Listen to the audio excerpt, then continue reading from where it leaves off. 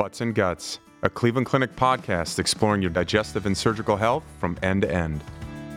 Hi, everybody, and welcome again to another episode of Butts and Guts. I'm your host, Scott Steele, the chairman of colorectal surgery here at the Cleveland Clinic in beautiful Cleveland, Ohio.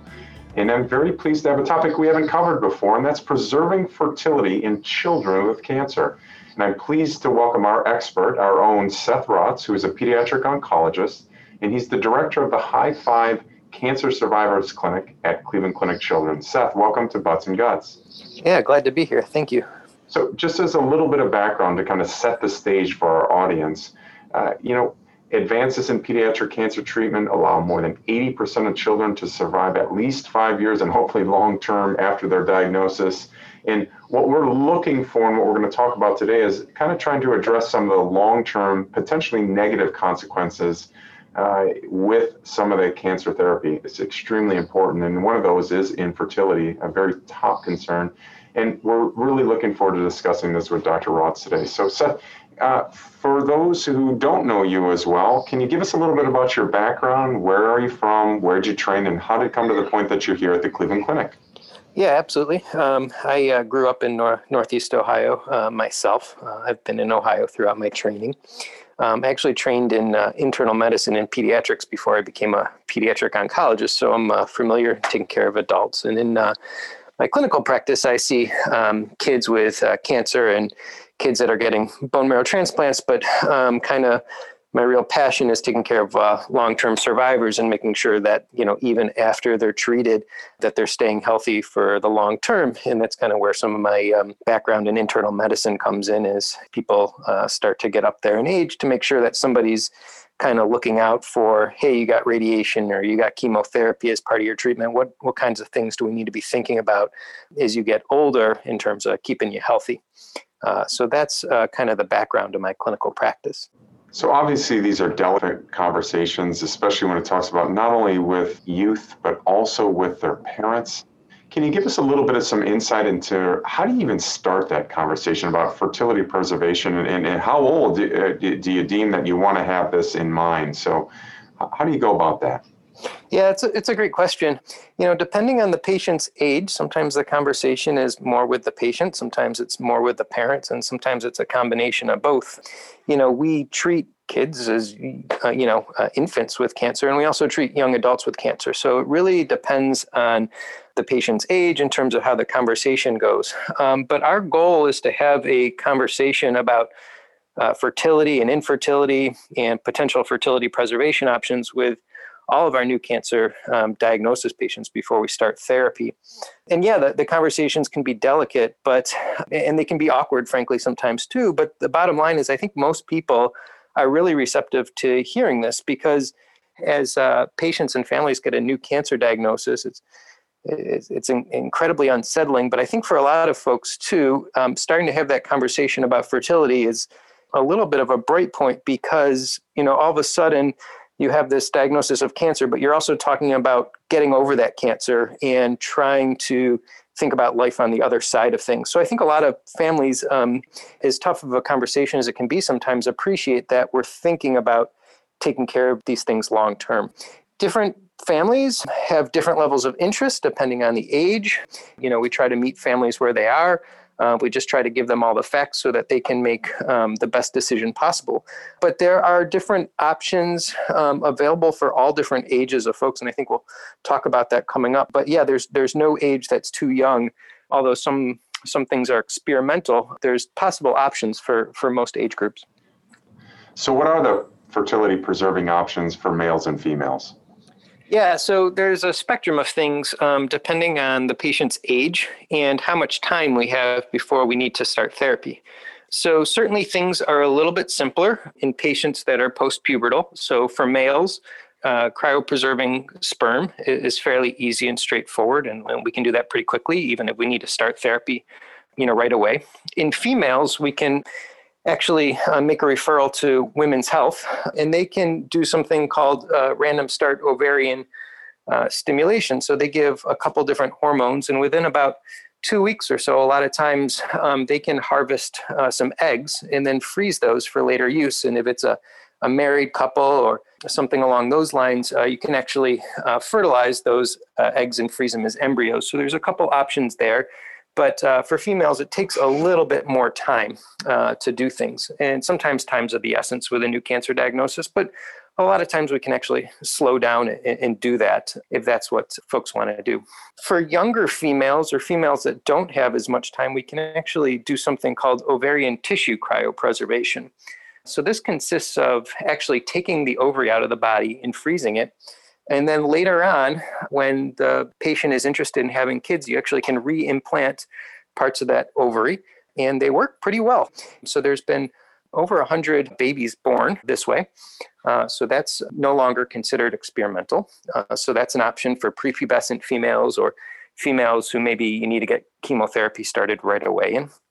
And in males, it's really experimental at this point, but something that folks are working on is called testicular tissue cryopreservation. So this is actually taking a small piece of the testes out, freezing it, and the idea being that, somewhere along the lines we'll have the technology available to reimplant that tissue and eventually produce sperm. And in monkeys, there's been some offspring produced that way, but never a human baby. Hopefully in due time, we'll have the technology to be able to do that. So let's go a little bit more into those experimental therapies. So any other ones that are out there or anything that you can think of that's on the horizon in terms of this? Well, right now, when we have these conversations with folks, we know technology is changing significantly. So a lot of times our goal is to say, hey, let's just get stuff in the freezer right now, and we'll see where things are at in 10 or 20 years down the line when you're interested in having kids. One of the things right now with the ovarian tissue is that we have to be cognizant of is if there's a couple cancer cells hanging out in that ovary, we absolutely don't want to reimplant that 10 or 20 years down the line once somebody's cured of cancer. So some of the lab work that's going on is trying to take that ovarian tissue out and separate some of those really primordial eggs that are in there and be able to basically just fertilize those eggs as opposed to putting that ovarian tissue back in so that there's really no chance of reinserting the cancer. So that's something that people are working on in the lab right now. And then in terms of that male testicular tissue cryopreservation, a lot of times when you do that, it would be a prepubescent male. In trying to find ways to take those prepubescent sperm stem cells basically and mature them outside of the body is kind of an area of active research. Again, when we're having these discussions with patients and families, especially with these really young kids, we don't know exactly how this technology is going to develop over the next couple of years. But my general sense with parents is, hey, let's get it in the freezer. So if there is this technology that develops, we got a chance later on. That's fantastic. So let's go into what I like to call truth or myth. Okay. Cancer treatment can be modified to preserve fertility. Truth or myth? I think that's truth. Certainly some types of cancers have a tried and true method. We know treatment regimen A works best and we don't really want to compromise there. Or maybe there's only one treatment regimen. But there's certainly other diseases where we have a couple different I'd say equivalent treatment options. One diagnosis that comes to mind is Hodgkin's lymphoma. There's a lot of different ways that you can treat Hodgkin's lymphoma, all with fairly similar outcomes. And some of those regimens are more toxic in terms of fertility. Some are more toxic because they require radiation that might affect breast tissue and increase the risk for breast cancer later on. So when we have those diagnoses where there's not one clear standard of care, we like to have those conversations with patients and families and say, hey, these are the pros and cons of each regimen here. What can you guys sleep with at night? What feels most comfortable to you? So we will at times modify things if people feel really strongly about trying to limit one type of side effect. We'll absolutely do that. The other thing that we can do, and I touched on this a little bit before, is in general, try to treat new cancers pretty quickly. But sometimes we have more time than we give ourselves credit for. And I think a lot of folks are really anxious to get started. But I think sometimes we're a little bit able to sit back and do some of these fertility preservation techniques like the egg harvest that we just talked about, if we're able to wait 2 or 3 weeks before starting treatment. So in that respect, we can modify treatment. We can wait a little bit so that we're able to do some things. Truth or myth? A patient's gender or age at the time of treatment can have an impact on future infertility. Absolutely a truth. More so on the female side. So we know, first of all, when we look at the risk of infertility in males and females, the ovaries are generally a little bit more hardy than the testes. So the females are a little bit tougher, a little bit more resistant to infertility. But in particular with females, we know prepubescent females are a little bit more able to tolerate radiation and chemotherapy a little bit more than post-pubescent females. So there's not necessarily a true age cutoff, but really the pubertal status can affect the risk of infertility at the time of treatment.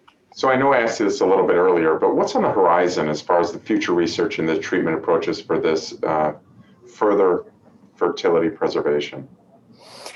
Yeah, so, we touched on some of the lab experiments. There's a couple drugs out there that people have tried. The term fertoprotective, it's kind of a funny term, but the idea that you can perhaps give some drugs during cancer treatment that can help affect or help prevent infertility.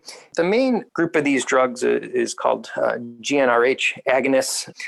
That's mostly for females, drugs like leuprolide. And the data on that is fairly mixed. So there's some more trials getting designed now so we can get some definitive answers if, giving these drugs during treatment can help protect the ovaries. And then there's some other, preclinical drugs on the horizon to try to protect fertility. But I think really the main things, that we talked about earlier is particularly in the prepubescent kids, trying to refine those technologies so that hey, you don't need to make a decision right now, but let's, take out an ovary or take out a piece of testes and put it in the freezer and have some confidence that we can use that, down the line if you're interested in having kids. And really refining those techniques is a lot of where the research is right now. So let's kind of, as we close up shop here, can you give our listeners a little bit of an overview about Cleveland Clinic Children's Survivorship Clinic? So we have a survivorship clinic. We see folks that were treated for childhood cancer or young adult cancers. We see people up to all ages, so you don't have to be a child to come there. And basically, what we are is we're a specialist with expertise in cancer survivorship. So we're not seeking to do primary care, but we're there to talk about, what was the type of cancer treatment that you received and what are the potential risk factors. And we also have partnerships with various specialists throughout, the Cleveland Clinic institution. So, for example, if you received a type of chemotherapy called anthracyclines, those can affect the heart functioning and put you at risk for heart disease as you get older. Now, we have cardiologists both in pediatrics and adult that have particular interests in this. So, for example, if you got one of these types of chemotherapies, we might order an ultrasound of your heart to make sure your heart was in good shape. And if we saw something a little bit off, depending on your age, we refer you to somebody in the institution who's got some expertise in this. And this kind of goes across all different areas. So we see folks, again, of all ages that were treated for cancer. We have a discussion about what chemotherapy they got. And a lot of times we're able to figure it out, even if patients don't know. And then make sure that we're adequately screening and really trying to inform and empower patients to take control of their health so that they're aware of, what risks may come up as they get older and trying to help them navigate those risks. That's fantastic stuff. And so we'd like to end each of these with our experts getting a little bit better to know you. And so we'd like to end up with some quick hitters. So first of all, what's your favorite meal? What's my favorite meal? Oh, goodness gracious. During the pandemic, we've been having a ton of takeout. I've been really enjoying Indian takeout more recently, I guess. What's your favorite sport? Baseball. I'm a big fantasy baseball player, so it was an interesting season this year, but really enjoy watching baseball. Race to the finish. What is the last non-medical book that you've read? The last non-medical book. I just read a book about the Civil War called The Killer Angels, which was quite interesting. It's a historical fiction, but it's from the perspective of the generals in the Civil War. That was mandatory reading when I went to West Point. And then finally, what is one of the favorite things that you like about living here in Northeast Ohio and Cleveland? I like the summers more than the winter. Cleveland's a fantastic place to raise a family. And, for 7 or 8 months of the year, I think we just have absolutely fantastic weather. Now, I won't comment too much on the wintertime, but I just love the summers here. And, dealing with the pandemic, of course, this year in particular, it was so nice to be able to be outside for a while and, not be overwhelmed with the heat, but just enjoy some of the natural treasures, to be able to walk around, all the areas of Lake Erie and the metro parks with my family, and to go running in some of those places to help clear my mind. I love it here. That's great stuff. So give us a final take-home message for our listeners regarding this whole topic of fertility and preserving it in children with cancer.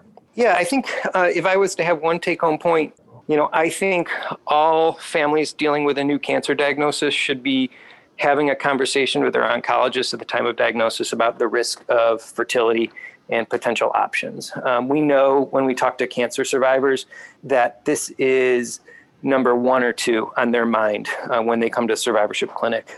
They are often asking, "Hey doc, is this cancer coming back?" Number 1, and usually if they're in survivorship clinic, that's the basic answer is no, it's not coming back. And then number 2 is, am I going to be able to have kids? So I think kind of having that conversation early on, setting expectations, and when we do have the ability to offer fertility preservation, to do so. But I think number 1 is just having that conversation with folks as early as possible. Well, we sure appreciate you taking the time with us here. And to learn more about cancer treatment options at Cleveland Clinic Children's, please visit clevelandclinicchildrens.org/cancer. That's clevelandclinicchildrens.org/cancer. And to make an appointment with Cleveland Clinic Children's, please call 216-444-5517. That's 216-444-5517. In times like these, it's important for you and your family to continue to receive medical care, and be rest assured that here at the Cleveland Clinic, we're taking all the necessary precautions to sterilize our facilities and protect our patients. Dr. Rutz, thank you so much for joining us on Butts and Guts. Yeah, it was great. Thanks for having me. That wraps things up here at Cleveland Clinic. Until next time, thanks for listening to Butts and Guts.